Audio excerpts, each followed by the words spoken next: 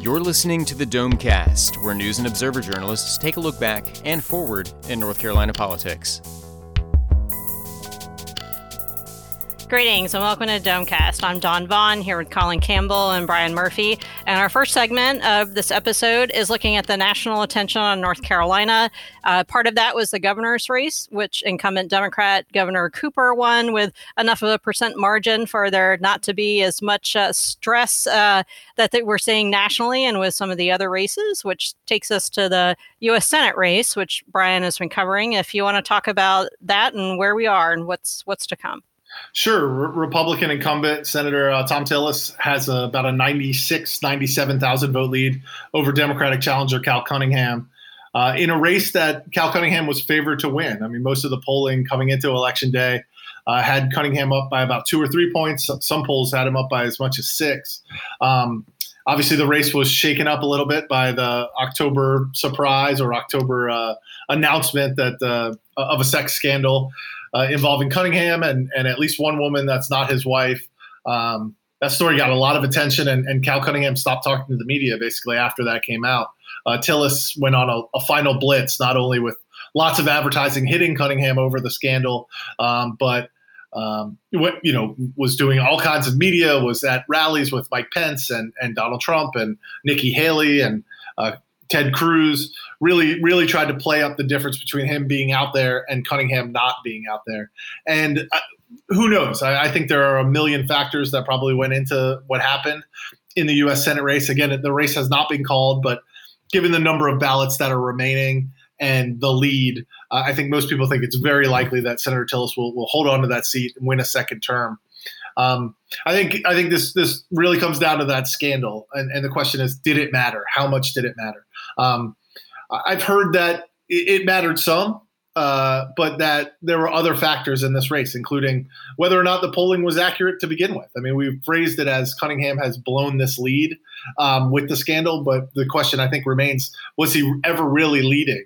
I've heard some people talk about black voter turnout and the models that these polls were working off of, the election turnout that they were working off of had a little bit higher percentage of black voter turnout than actually happened to be the case. I've heard other theories that, Republicans continue to do grassroots work, knocking on doors, canvassing at a time when Democrats really pulled back because of the coronavirus pandemic. So there are a lot of theories out there as to what happened in this race. All we really know is that it was super close, and it appears that Thom Tillis is going to win. Well, let's talk about retail politics and that on-the-ground game and how that's one thing that Dan Forest did that wasn't successful, but Tillis already being the incumbent was the ground game plus the being the incumbent and a name that people knew and already knew in state government here. Do you think that's a factor? I think everything played a factor. Obviously, in Wake County and Mecklenburg County, Cunningham ran behind Joe Biden considerably, about 52,000 votes behind in those two counties alone. If you look at the areas where Biden overperformed Cunningham, it's all of the large populous Democratic strongholds in the state. And so the question that I have, and I would love to get answered, were those Republican voters who decided to vote for Joe Biden, deciding they could not support Donald Trump, and then went back to Senator Tillis down ballot? Or were those Democratic voters who were going to support Joe Biden all along, but decided they could not cast their ballot for Cal Cunningham in the end? And that's a question that I'm just not sure we'll ever get an answer to. But I know Wake County and flipped a couple of seats in the state legislature. Republicans worked really, really hard in those counties to kind of lower the margins to win back some seats. So it's possible that grassroots work also helped someone like Senator Tillis in those counties. Yeah, I'm personally kind of skeptical that the scandal did that much of a difference. Like, I did see in the polling averages, Cunningham had a bigger lead going into October than he did at the end. At the end, we were still, the polls, I think, largely showed Cunningham up a point or two, but it's all within the margin of error. And there were a couple of polls, I think, by some sort of Republican-leaning pollsters that had Tillis up a point or two, which may be exactly where we end the race. But the margin of victory for Tillis, if it holds to what it is roughly now, when all the votes are counted, is very, very similar to Trump in the presidential. So I think it's, there's just not very many voters who want Trump in the White House and a Democrat in the Senate, or want Biden in the White House and a Republican in the Senate. Well, what about the libertarian votes? Do you think there were people that were, that didn't want to vote for Cunningham and didn't want to vote for Tillis, and that's why the libertarian got, those few thousand votes that can make a difference? Yeah, I mean, certainly you would think that Libertarian and Constitution Party, the two candidates that were on the ballot in the Senate race, would pull more votes from Republican-leaning voters than they would from Democratic-leaning voters. But I think, in a race this close, we can point to 1,000 different things that may have cost Tillis votes here. Cunningham votes here or there, or quite frankly, Tillis votes here or there. I do think, the never Trumper, Trump's margin in Wake and Mech went down. Not his margin, but his vote share went down. And the gap between Deborah Ross, who ran in 2016, and Hillary Clinton was 2 or 3 points in those two counties. For Cunningham to Biden, it was 4 points. So I think you're seeing a little bit of everything, I think, getting into the mix there. Cunningham ran behind Biden by about 112,000 votes statewide. Tillis obviously ran behind Trump by a couple by votes as well. But Tillis's margin over Cunningham is larger than Trump's margin over Biden. So the Tillis campaign believes that the scandal gave them an opening. They believe that the race had been largely stagnant, that none of the attacks that Tillis had made on Cunningham, being a tax and spend liberal, that he was hesitant to get the vaccine, the attacks over a butler's pantry, the attacks over all the attacks that they lobbed, the attacks over the PPP, all the attacks that they lobbed at Cunningham did not seem to move Cunningham's numbers at all until the scandal. Paul Shoemaker, a veteran Republican strategist, said that moved numbers by as much as 10 points within about 4 days.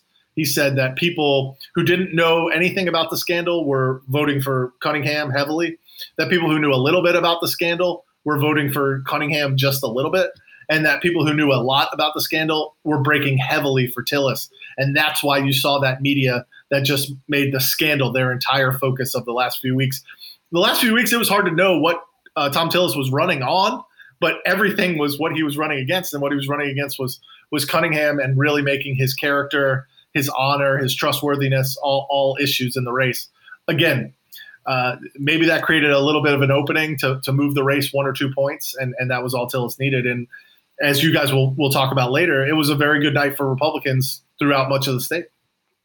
I also wonder too much how much the Cunningham campaign's handling of the scandal. Well, that's hurt because them more. Trump is clearly more egregiously, cheated on his multiple wives over time. So if that was your single issue, but if it's the handling of it, and it's also, is there a factor where it's what you are beyond that is enough, so are people like, well, I don't like this aspect of him and his character, and they might feel the same way about Trump, but they like Trump's, what he's going to do for them policy wise, and maybe they didn't think Cunningham was going to do anything for them.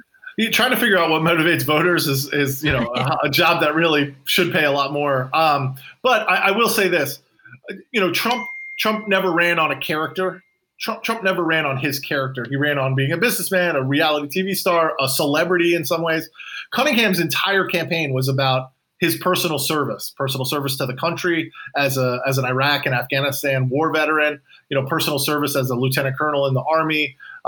He ran a very, personal service as someone who was in Boy Scouts and served as class president. And he was this small town guy from North Carolina who made character, service, honor, and cleaning up corruption sort of a big part of his campaign. And now suddenly you have something that cuts against that dramatically.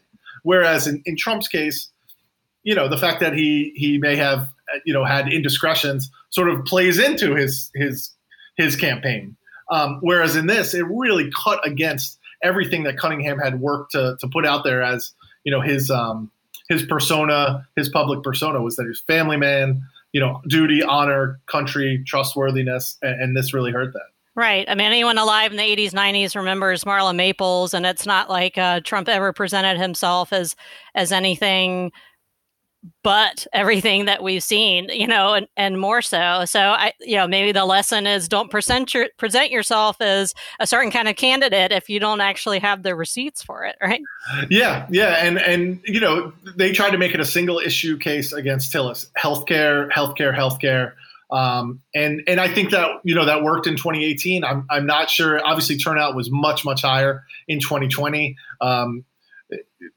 I think Trump obviously motivated Republicans to get out to the ballots, and I think Trump motivated Democrats to get out and cast their votes too. And in the end, Cunningham's going to fall a little short. And I think whether it was the scandal or not, that's how this election will be remembered. Cunningham blew a lead, whether he had one or not. Cunningham blew a lead because of a sex scandal in the last month. I think that's going to be the obituary of this race forever. So yeah, and I think he got worse by avoiding the media coverage. That seemed to drag the story out. And to me, the most memorable moment of this campaign was Cunningham getting cornered by Michael Hyland of WNC News in the Starbucks parking lot, and he's trying to answer the questions, but his mask is falling off his face, and it just was not a good moment for him at all. Yeah, and you wonder. I mean, because Cunningham has not spoken, you wonder, how much turmoil there was, not only in the campaign but also in his personal life, if that impacts the way you can really forcefully campaign over the final month of the campaign. And we are seeing in exit polls that a lot of late breakers decided to go with Trump. And so you wonder if late deciders in this race decided to stay with Tillis. We know who he is, may not love him, but at least we know what we're getting. We know he's probably not going to be in the news for a giant scandal like this. Yep, that's true. That's why North Carolina politics is so great, is that we get so many surprises and fun stuff like this. I will add one thing. Obviously, you cover the governor, so you'll hit on this. But North Carolina has a history of splitting its vote between Republican presidents and Democratic governors. North Carolina does not have a history of splitting its vote when it comes between president and senator. The same party has won both of those races every time they've been on the ballot at the same time since 1968. That was the last time they split between one candidate for president and another party candidate for Senate. So once you saw Trump win or Trump hold a lead, it became, history's guide would be that Tillis would be able to hold on as well. Well, I'm sure people are already thinking about Burr seat. I mean, I think that'll be a fun campaign, Yeah, Senator Richard Burr says he's not going to run again in 2022 and has given no indication that he is going to run. If you look at things like fundraising, all of his comments have indicated he's not going to run. People are already lining up. I can promise you that. I would look for Mark Walker, the former congressman now out of Greensboro, to be one of the first people to jump in that race. Certainly, a lot of other names have been floated. I feel confident that Walker will get in. I don't feel as confident naming other people that will get in. But yeah. House Speaker Tim Moore seems to have dropped a lot of hints in that direction, that he might not be Speaker after 2022. I would be surprised if Democrats went to recruit Jeff Jackson. I don't think they're going to go back and ask Cunningham to run again. But no, and Erica Smith, who lost in the Democratic primary to Cal Cunningham, has already indicated she plans on running. You've heard all kinds of names: Mark Meadows. Phil Berger. I mean, Dan Forrest. Some people have suggested that he could try to run for Senate. Pat McCrory, the former governor. So I think maybe as soon as 2020 gets called, we'll start to turn our attention to 2022. Hey, at least one candidate's coming back. Shannon Bray, the Libertarian, told me he's definitely running again in 2022 and thinks he can build on his margins. So well, there's one guarantee right there. I think if Joe Biden is elected president, that makes it a more inviting target for Republicans. Midterm elections tend to be bad for the party that's in power in the White House. And so if Donald Trump had won re-election, I think you would have seen a more robust slate of Democrats aiming for that 2022 seat. If Joe Biden wins, I think you'll see a more robust slate of Republicans running for that seat. All right. Never a dull moment for us. So that wraps up our segment on U.S. Senate. Brian, thanks for your analysis. And I'm sure as soon as you guys are listening to this, the news will have already changed. So yeah, thanks for having me. I need to get some sleep. You guys too. Yeah, I get some sleep. All right. Thanks, Brian. Welcome back to our second segment. I'm Dawn Vaughn here with Lucille Sherman, Will Doran, and Colin Campbell. In our first segment, we had talked to Brian Murphy about the U.S. Senate race, and now we're looking at our state legislature. And was it really a November surprise that Republicans maintained control? Maybe to some Democrats who spent a lot of money and thought that that wasn't going to happen. Lucille, you wrote a look back at the decade of GOP control of the General Assembly. Do you think that helped them in this? Yeah, that's a good question. There are so many factors, I think, that played into this. I will say my sense from looking back at the last 10 years of Republican majority in the legislature, it seems like, just in reading a lot of the clips from the N&O, really every 2 years, Democrats were like, this is our year to take it back, in 2012 and 2014 and 2016. And it really only worked for them in 2018, as we know. And yeah, I think what's interesting is Democrats did raise a ton of money, but I don't know that the messaging really stuck with voters, and the money that they raised didn't equal, the votes they ended up getting. And so I'm not sure. Republicans would love to say that it's the policies they implemented, but I also think it's, really related to the campaigns they ran and how they did it. Yeah, what do you guys think about retail politics? And that was what Forrest campaigned a lot on, with the in-person grassroots, but he also had this very large message of how his COVID-19 response would be different than Cooper. But at the state level, I don't know if there was these really strong messages with either party, where it was like kind of the single issue, or if COVID was even a factor, or if it was like, Speaker Moore said at a presser this week, that, you don't run into the governor at Food Lion, but you do run into your General Assembly member. Do you guys think it was more about knowing them in person, or just party line voting and not money and advertising? Yeah, I think some was party line voting. I had an interesting interview with Ray Russell, who's the Democratic representative from Watauga and Ashe County up in the mountains. And he was one of the Democratic incumbents that won in 2018 by defeating a Republican incumbent, but now has lost this round, and his seat's going to be Republican again. And he was telling me he really felt like the Trump voters were just coming out in droves. Like, he was working the polls up in Ashe County during early voting, and people who'd never said they never voted before but were registering to vote were there because they loved Trump, because they were going to vote a straight Republican ticket, and they really weren't interested in talking to him about the legislature, if they even really were familiar with that at all. And to the extent I think the Republicans had a central message in the legislative races, it was this defund the police, ostensible defund the police pledge that they zeroed in on a couple months back and ran ad after ad trying to tie the Democrats in the legislature, particularly in these moderate and somewhat suburban or rural districts, to this idea that Democrats want to cut police funding and you're going to be unsafe as a result of that. And while, that message was fact checked, and there's obviously a lot more nuance to that, and most of these Democrats are not eager to directly defund the police, I think that did stick with a lot of people and seemed to be a fairly, to the extent individual legislative Republican campaigns were able to create a statewide message through all the millions of dollars of advertising that was dumped into that. I think that seemed to be the one that sort of stuck out to voters, particularly in those swing districts. Yeah, I think Colin has an excellent point that I've heard repeated in multiple places, which is that, Donald Trump just really has a knack for turning out, what some people like to call low propensity voters, people who might not be super involved in politics normally, but they just really like him. And so they're going to come out and vote when he's on the ballot. But in elections like 2018, when he wasn't on the ballot, they might not have come out and voted. So, Democrats were facing some problems with that. Also, something that was just burned into my brain from sitting through too many hours of redistricting meetings and court hearings and blah, blah, blah, was just basically the math on it. That, Democrats had a shot at taking the majority in the legislature, probably if Biden had beat Trump here by 5, 6, 7 percentage points. Maybe if it was only 5 points, they would have only taken the House. If it was closer to, a 7 or 8 point Biden win, then they could have, maybe had some optimism to take the Senate. Obviously, we still don't know yet who won the presidential race here, but, Trump is up right now, and it's looking like regardless, it's going to be within around 1%. Even if Biden does somehow end up squeaking out a win by, a couple dozen or a couple hundred votes, after all the counting is said and done, that is not the the resounding victory that he would have needed to kind of, pull some of those more rural and suburban districts over the line for Democrats in the legislature with his coattails.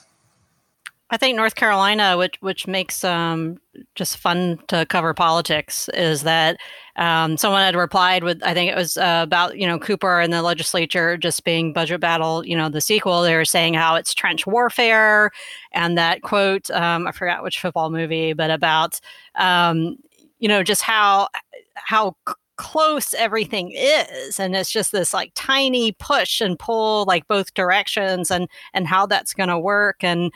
And maybe some of, it's don't be in your own party's echo chamber where you think something is going to be one way, and not, put those boots on the ground in the field. And it seems like that in the field work is what, like I was saying, it didn't work for Forrest, but it did, for the larger Republican Party, and people liked that, and that worked. I think that was a struggle for Dems. It was a lot of the campaigning was virtual. I heard some critiques that for the legislative races, you had some folks running Democratic campaigns who weren't from North Carolina, didn't necessarily know the geography. And if you're not doing a lot of in-person campaigning, you're not going to be able to get out there and learn the district. So some of the sort of attack ads that apparently were challenging for Democrats was trying to run a race on healthcare when the Republicans had 2 doctors on the ballot for in-seat House race, people who had the word doctor in front of their name, and in a sort of low information race, hard to sort of knock a doctor over a healthcare issue. I heard there was some gun-related messaging in the race to defeat Representative John Zoka in Fayetteville, a Republican there. Guns are a pretty important issue for people who live in or around a military base. So maybe that's not the issue you want to focus on specific to that district. But, maybe some of the Democrats that were leading the messaging didn't necessarily recognize that. But I think that's sort of is a key, is the ability to actually get out there and tailor things to some of these districts. If what you want is for voters to split their ticket and not necessarily just be, following the lead of whatever the statewide trends are and the big presidential and high profile races are. One other thing that, maybe it's a little insider baseball, but, I guess that's also kind of why people might listen to this podcast is just where Democrats were putting their money. If you look at the spending, a lot of it was going into some of the Senate races. And then you see Michael Bloomberg dropping, what was that, $9 million on Yvonne Hawley's ultimately failed campaign for lieutenant governor. So it seemed like the strategy that they saw was, okay, get to that 25-25 tie in the Senate, and then have, Yvonne Hawley as the tiebreaker on key votes. But really the conventional wisdom for a long time had been that, while the Senate was gettable, the House was maybe a little bit easier for Democrats. There were more seats total that they would have had to flip in the House, but, they weren't as much of a reach in terms of, how many voters they're going to have to win over. So I was a little confused, to see, so much money going to the Senate in that strategy of maybe hoping for a 25-25 tie in the Senate. And then, in the House, you see Sidney Batch losing in Wake County, potentially that Christy Clark, John Bradford race out in Charlotte. I think that one is still maybe too close to call. Yeah, that one I think is within the margin for perhaps a recount. But it does look like John Bradford may be taking his seat back there. So certainly not as good a night for Democrats in the more competitive suburbs as they'd hope. So, it is a question of, should they have been playing more defense and then instead they were playing offense? I mean, they dropped money into defeating William Brisson in Bladen County, who is a conservative Democrat turned Republican who's essentially won in both parties as a member of both parties over the past decade. He ended up, I think, winning by 55% or 57%. So that's may have not been the best use of resources to feel like you could push into the reach districts where you really would have had to have a massive Biden wave for a Democrat to win in some of these places. But that's ended up being how they did. And the result is that, you have fewer Democratic seats in the state House, which will mean if there's a close veto override and there's a plan to use the veto garage, like with the budget override vote a couple years ago or 1 year ago, feels like a couple years ago, then it's going to be easier for Republicans to do that. And you have Democrats maybe adding one seat if Harper Peterson's able to hold on New Hanover County 1 or 2 seats, but really nowhere massively different from the status quo in that chamber for all of the money and all the talk that went into retaking the majority this year. I mean, we do have checks and balances now between like the party control. So, I mean, there's Cooper in the legislature. So part of it is, are they actually going to do anything? Is it going to be stalemate standoff, like, all summer long, but I think things will be a little different. I think both of them have learned lessons on what tactics work or not, and what hills they're willing to die on, really. And we'll find out about it. Yeah, even the press conference on Wednesday from the legislative leaders, they seem to be hinting at the mini budget process that we saw over the last few years to get around a major veto of a large budget bill. They seem to be indicating that's going to continue. So I think that may be what we see instead of an absolute repeat of 2018, 2019. And unlike the federal government, North Carolina is not just going to shut down. Like, we have some fail-safes there with the budget, right? One thing that I noticed, I wasn't here in 2016 when Cooper won with a Republican legislature the first time around, but it seems like Berger and Moore and Cooper have all signaled sort of the willingness to compromise and work together in the statements that have come out in the last few days. And I don't know how that compares to 2016, but it seems like there's some interest in working together to get things done. Certainly contrasts from the special session to take away Roy Cooper's powers within weeks of when he was declared the winner. Oh, I think there'll be plenty of times where not everyone works together, but, I think they'll actually pull off some things, hopefully, for the greater good of North Carolinians. Because I would like to think that all of our lawmakers actually want to benefit everyone in the state. But all right. So, any last thoughts before headliner of the week? Just that Steve Troxler remains the undefeatable here in North Carolina. I think he ended up getting more votes than any other candidate on the ballot, and is just. I feel like every year he reigns as the most popular guy on the ballot. So people love their ag commissioner. Got to be NC, as he says. Yeah, between the state fair and that tractor logo that he's got on his ads for the last 4 cycles, seems to be a winning combination. There you go. All right, we'll be back with headliner of the week.